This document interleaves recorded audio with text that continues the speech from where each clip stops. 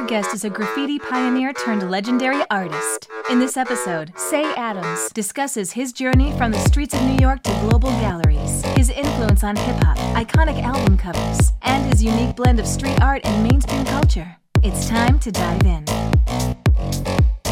Ladies and gentlemen, Cey Adams, how are you? I'm good. Thanks for having me.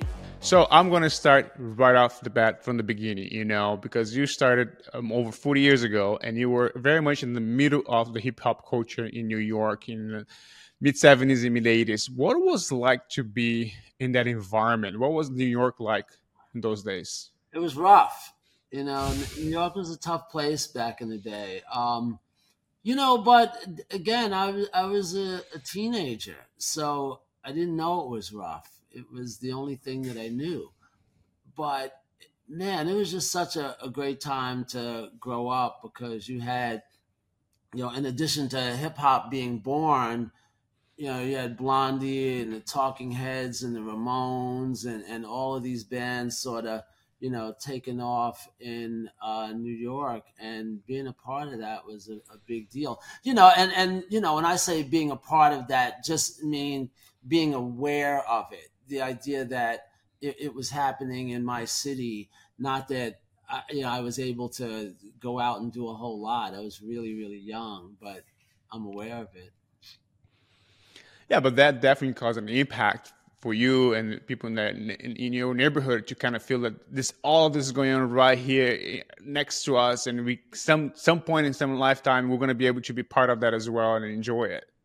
Yeah, and like I said, and then it was the beginning of hip hop. 12-inch singles are starting to surface, and this is when Kool Herc, who's now legendary for starting, one of the first block parties that really brought all the elements together. Those were all things that were happening around me, and I thought it was exciting for sure, but by no means did I think that we were changing the world. I just thought we were having fun. Isn't that usually all the great things happens first? Kind of enjoying yourself, having a good time, and then see what else happens from there? Yeah. No, I think so for sure. Now, you were very young because you started as a graffiti artist. Yeah. How old were you when the first time you saw Kane and you started spraying the walls? I don't know, 16, 17, somewhere in there. I mean, I was really, really young, and it was again, it was, I was in junior high school, and so there was a long time ago. But all of my friends were into it, and it just seemed like something really cool to do. And short of getting in trouble by my parents, I was willing to sacrifice anything to be a part of, the graffiti scene. How many times did you get caught and you got in I trouble? was lucky. I didn't get caught, but you just have to be faster than the slowest person. That's the only thing I thought about. The interesting thing, Joe, because right now, of course, graffiti artist has an incredible reputation. It's something that really look at art at the highest level. But back then, it wasn't the case. It was frowned upon. It's even illegal. Were you aware of what you were doing? Were you aware that this can really get you in real trouble? Or at that point, it was like, you know what, whatever, we'll see what happens. I was a teenager. Like, the danger was my middle name. It really is true. It was just, you really can't understand what it's like walking on an elevated platform and climbing up to, I don't know, like 200 feet in the air to paint on a train. It's like, could you find anything more dangerous? I mean, it's literally like, imagine, you might as well be, a trapeze artist on the high wire. But to be doing that as a teenager and literally risking your life to paint your name on the side of a train, it sounds crazy when I say it out loud now.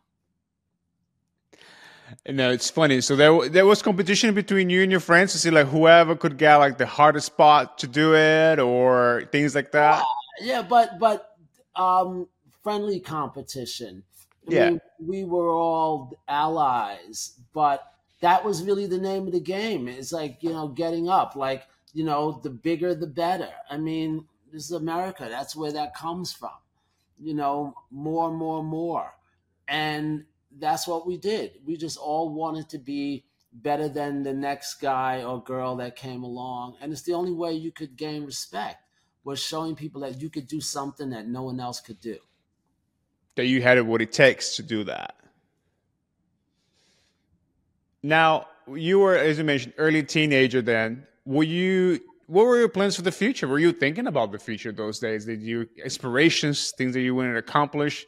I mean, at that point you mentioned, high school, looking to, all right, I know I'll be an adult in a few You years. know, And I've been an artist my whole life, and I've never wanted to be anything but an artist. So my plans were just that, to figure out how to become an artist. I don't know. My parents had other ideas for me, but that was my only idea. I didn't want to be a fireman. I didn't want to be a policeman. I didn't want to go into the military. I wanted to be an artist. was there anybody that kind of use you mirror as a role model? Someone say, okay, I want to be like that guy. I want to pursue it. No, follow those footsteps. No, no, just art. I didn't have art heroes growing up. By the time I was in my 20s, I had art heroes, but before that, I didn't have any. And the people that were my art heroes, luckily, were also New Yorkers. People like Robert Rauschenberg, Andy Warhol, Roy Lichtenstein, Jasper Johns, people like that. So you said in your 20s and then you decided to have your heroes. At what point, I mean, you mentioned you always wanted to do this, be an artist, and that's the only thing you were ever going to be. But at what point did you realize, no, I'm good at this? I now really want to do this for a living. I actually have something interesting to say. People is gravitating towards this. What point I that knew that that. confidence? I knew that before I was 10 years old, because Tell me I've been, more about that. when I say I've been an artist my whole life, I really do mean that. I mean, 5, 6, 7, 8, 9, 10, you know, straight through my teenage years. I've been an artist my whole life. And so by the time I am in my 20s and I'm writing graffiti, it's just a matter of, how do I take this skill and turn it into a real job and profession? And I just had to figure out that piece of the puzzle, because that's the thing I did not know. I knew how to do all the other things because I, read books and I studied and I practiced and practiced and practiced. This might sound like a strange analogy, but I was listening to Bruce Springsteen talk, and he said, I played more shows and played in more bars and clubs than most people realize. And that's the way I am about being an artist. I've drawn and painted for years before having an opportunity to actually show my work to somebody in a gallery context.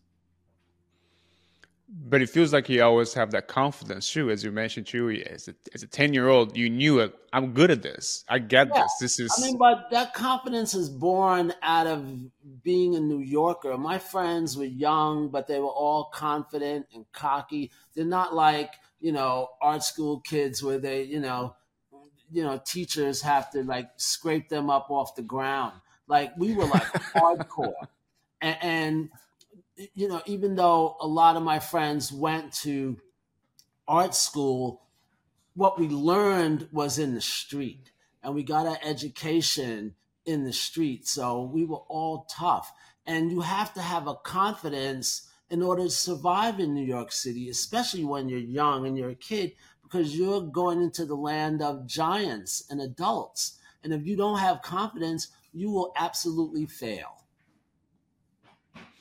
At what point did you have your first breakthrough? Let's say the first time you realized, all right, I have my first exhibition, I have a gallery, I have a representation. How old were you then?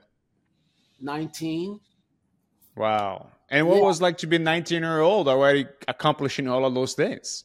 it didn't feel like an accomplishment. It just felt like, oh wow, I've cracked through. But again, it's always like on to the next thing. Oftentimes when people are patting themselves on the back, they're not paying attention to where they're going. And where I come from, you don't have time to think about how great you are because you're too busy hustling to get to where you're going. And I never really, dwelled on it. I will say I remember the first time I got a real check and I had like a brick of money in my hand and I was able to go to my parents and go, look, I did this legally. And that was a great feeling.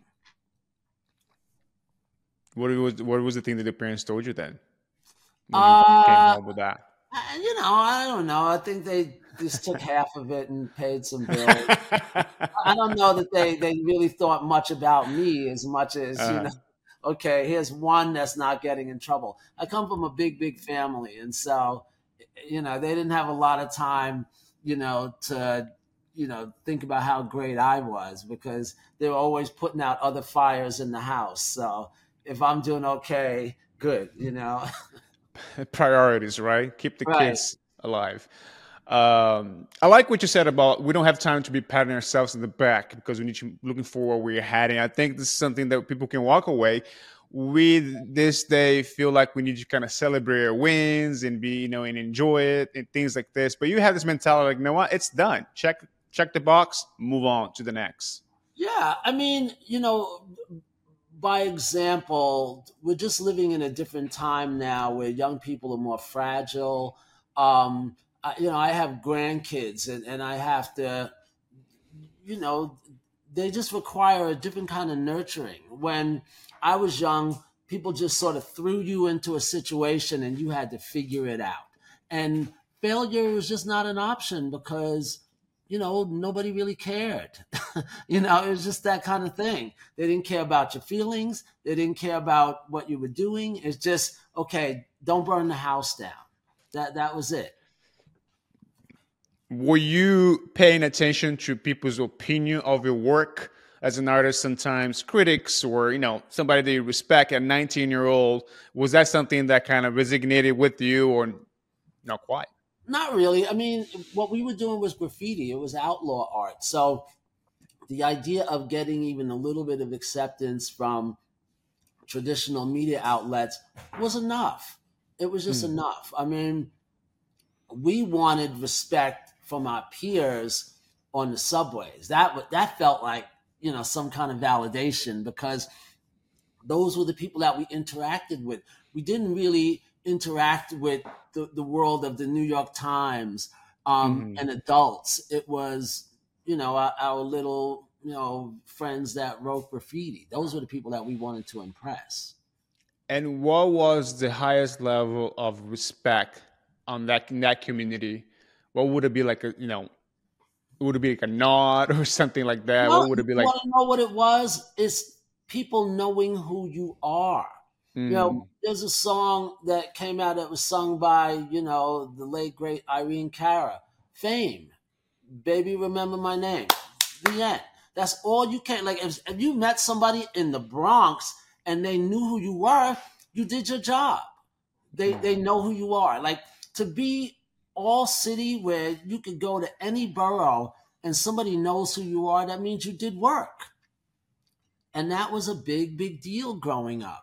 All we wanted was respect in and around the city, nothing else.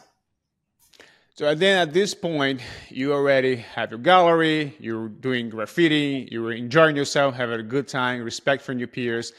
And then you just join, you know, go into the music industry and started working on that aspect. How did you bridge that gap between, the music and the art and be more involved with artists at that level? I didn't think of it in that way. I didn't think about it being a gap. I just thought it was the next inevitable step.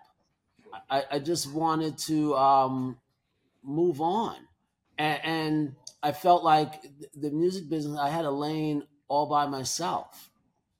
It was just, I'm going to start doing this, and this will be another direction that I can go in, and my friends were at the time going off to Europe and Asia and all these other places, and I thought, well, I'm going to master being in the this new space, and trying to make a name for myself in the world of graphic design.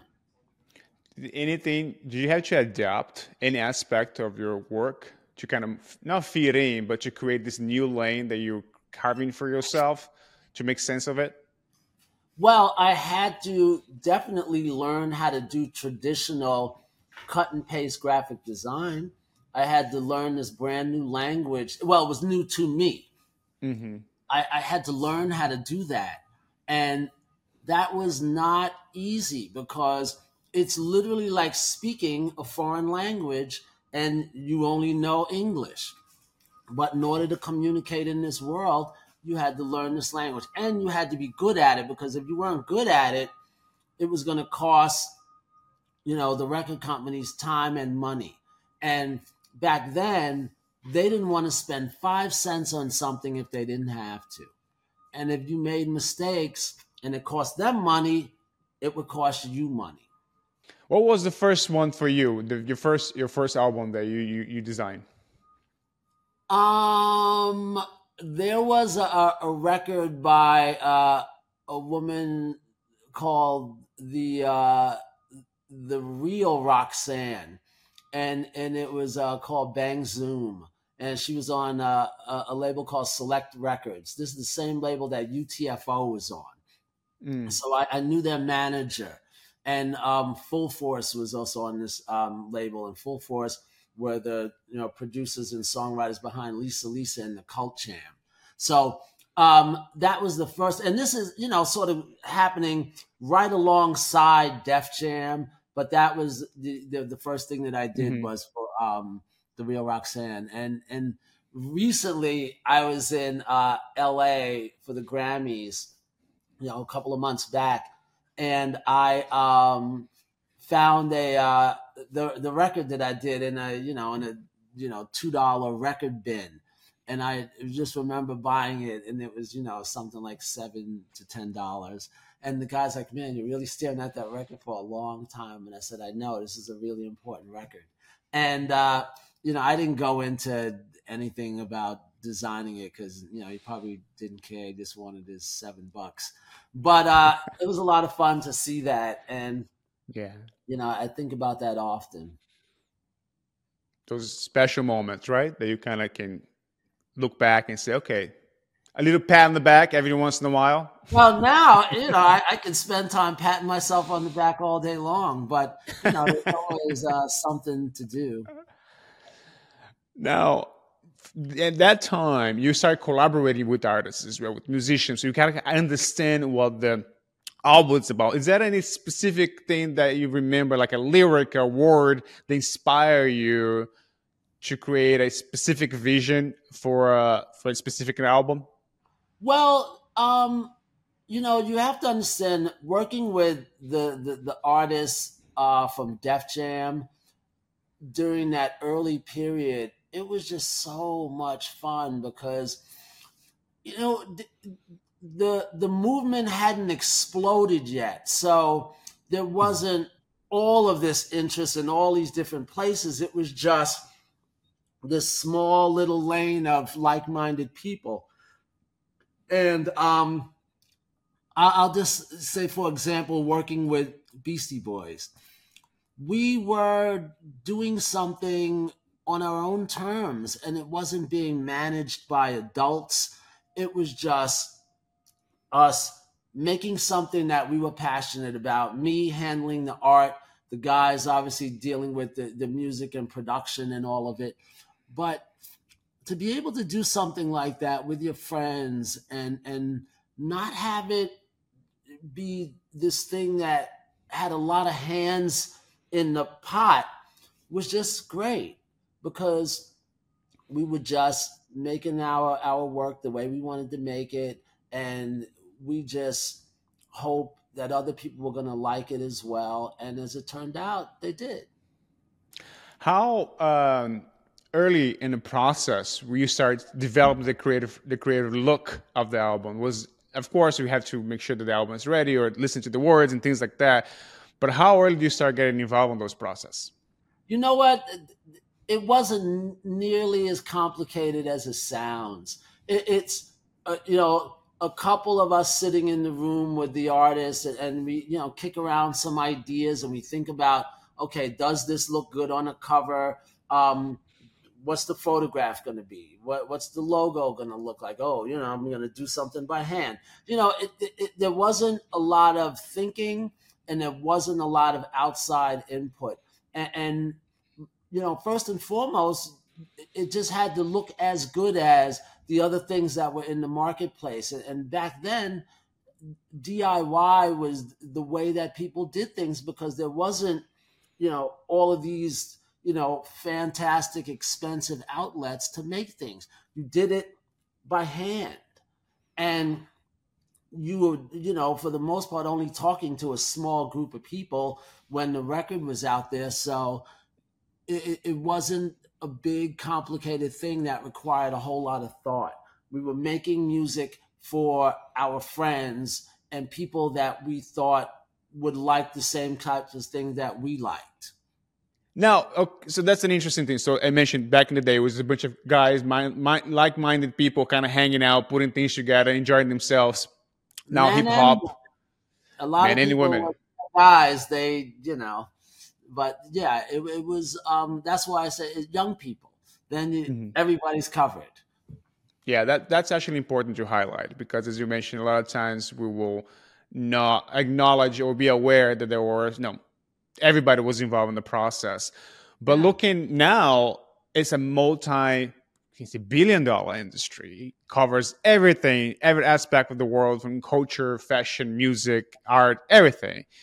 I'm assuming that back in the day is not something you ever foresee that it would become such a phenomenon. You mean the future? No. When you're young, who's spending time thinking about the future? Like, the future is like a week from now. I wasn't daydreaming about, the year 2000. Although I did make a painting in the 80s, and I think in 1980, and it was titled, Graph 2001. And in my mind, I thought that was like 100 years into the future. I didn't realize it was, just 40 years. Crazy, right? I remember 2000 as well. We thought like, oh, the clocks are going to reverse, the computers are going to go crazy, it's going to be the end of the world. Here we are. How did you balance the work that you were doing at Def Jam, but also your own work? Your with the galleries and everything else. Were you able to keep a good balance around all those responsibilities? Yeah, I mean, it wasn't complicated. When I started doing design, I had a design firm called The Drawing Board, and we furnished our services to Def Jam. I was putting all my energy into that, and then nights and weekends I would go to my studio and I would make art. But it was like church and state. They did not compete. It was just, this was my day job, and I was happy that I could get all my creative frustrations out designing records. And then if there was something I wanted to do that felt a little bit more raw and edgy and outlaw, I would do that in my paintings. And it was just, it was not a problem. And also the movement hadn't exploded yet. So it wasn't like there was all these outlets to showcase what you were doing.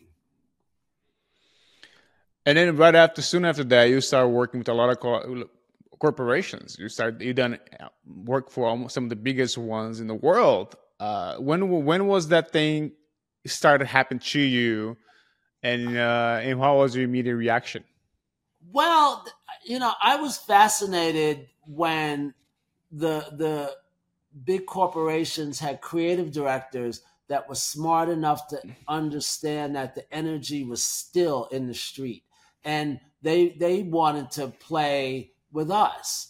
And for a creative director for a company that's been around for 100 or 200 years to call you and say, we want to commission you to make something for us in your style, with your name, with your look and feel and aesthetic, was gigantic, because we never imagined that big brands were really checking for what we were doing, when in reality they were looking at us to show them the future.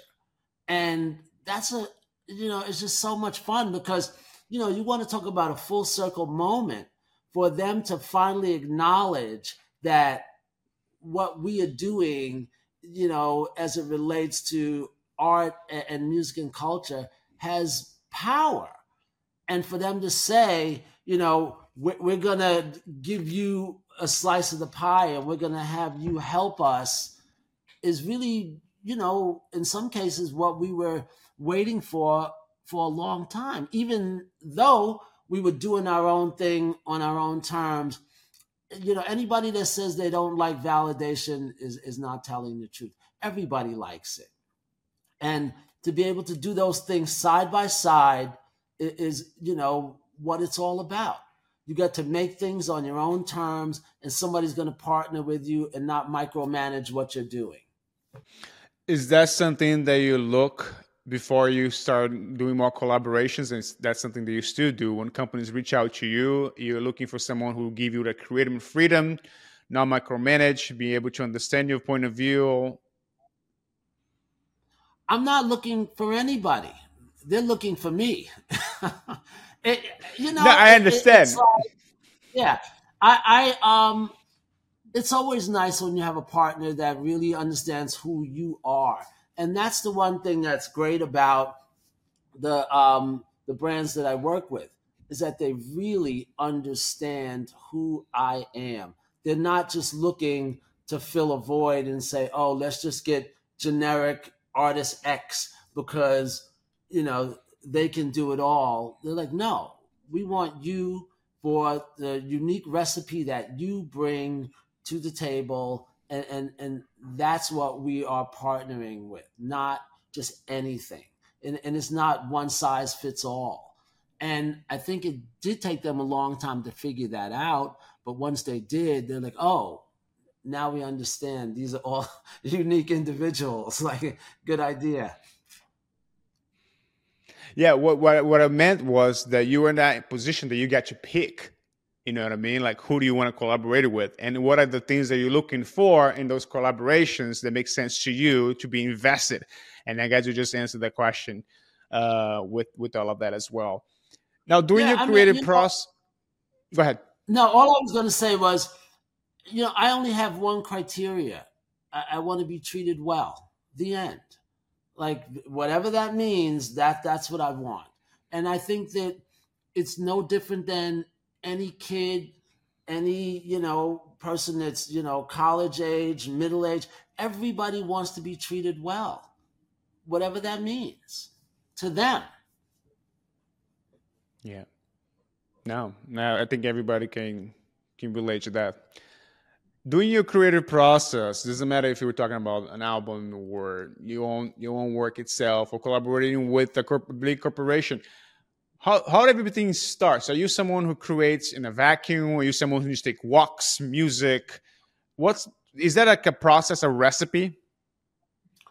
I don't know about a recipe, but I like to always get a full picture of what I'm dealing with.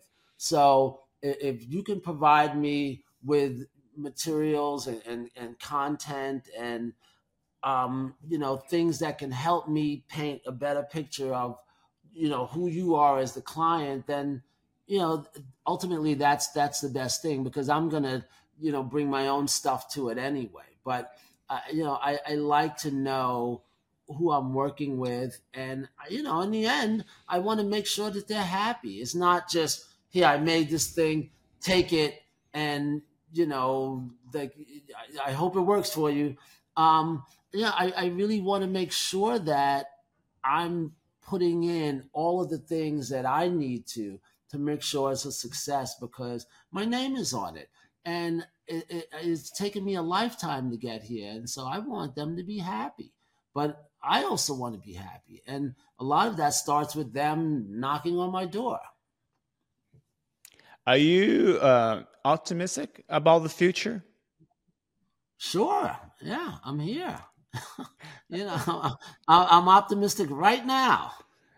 So as you look at our world, where we're heading, now we're talking about a lot of NFTs, and there's obviously different technology involved, and a lot of AI, and all those things. When you look at all those things, you see nothing but opportunity.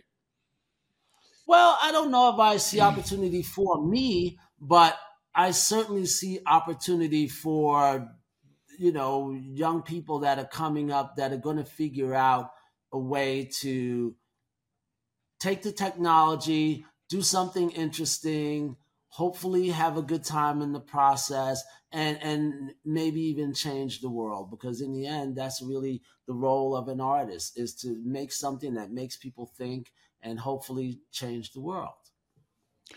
What kind of grandfather are you? Are you the one that's part them or more restricted? I don't know. I'm not, this wild, rebellious guy anymore. um, I want my kids to know who they are, and I want them to be true to themselves. And if they can be good to other people in the process, then mission accomplished. All the other stuff will work itself out, because, the minute they go out into the world and they make friends, those friends are going to influence their thinking. Then they get older, they're going to have a partner. That person is going to influence their thinking. And I just don't want them to lose who they are, because oftentimes we can sacrifice years of our lives trying to make some other person happy, and they might not be the right kind of person that's going to help you make the world a better place. So we're at the point of the show now that I like to ask 3 questions to all the guests that come here. So here they are. 1, we want you to recommend us a book. It can be something that you just read recently or one of your favorites. It's up to you. A movie or a TV show, something to watch. And who should we have here in the podcast as our next guest? Wow. Man, that's an interesting one. A book, I would say, man, like, I'm a big Keith Haring fan. And so to me, I think if there's a good book out there, just get, anything by Keith Haring, because he was such a loving spirit, and he just made such great work, and it was fun and it was whimsical, and he was a great guy as well. And so I want to continue to keep putting that out into the universe. So that's one thing. Okay. Movie, my favorites are National Lampoon's Vacation, or any one of the Rocky movies, preferably like the first 1, 2, and 3. And what was the last thing? A guess. Who do you think we should have over? Yes. Oh, maybe Shepard Fairey. Oh, yeah. Shepard always got great things to say, and he's taken over the world, so he'd be a great guest. So now, what's next for you? I know you have an exhibition in Austin coming up. Can you tell us a little bit about that? Yeah. It's called Combinations, and it's really sort of bringing together all of these different aspects of different times in my life, in addition to recent things in my life. And it's a combination of past and present, different elements. And I'm also, for the first time, collaborating with 5 or 6 artists that I've never worked with before. And that's a lot of fun because there are no rules. And when I collaborate with people, I want them to have the freedom to do their thing, and then they give it to me, and then I do my thing. And we hope that it works together.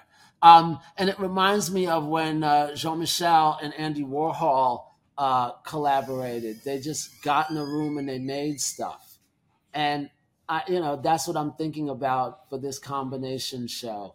And it starts on October 21st, and it goes, for the next month or so into November.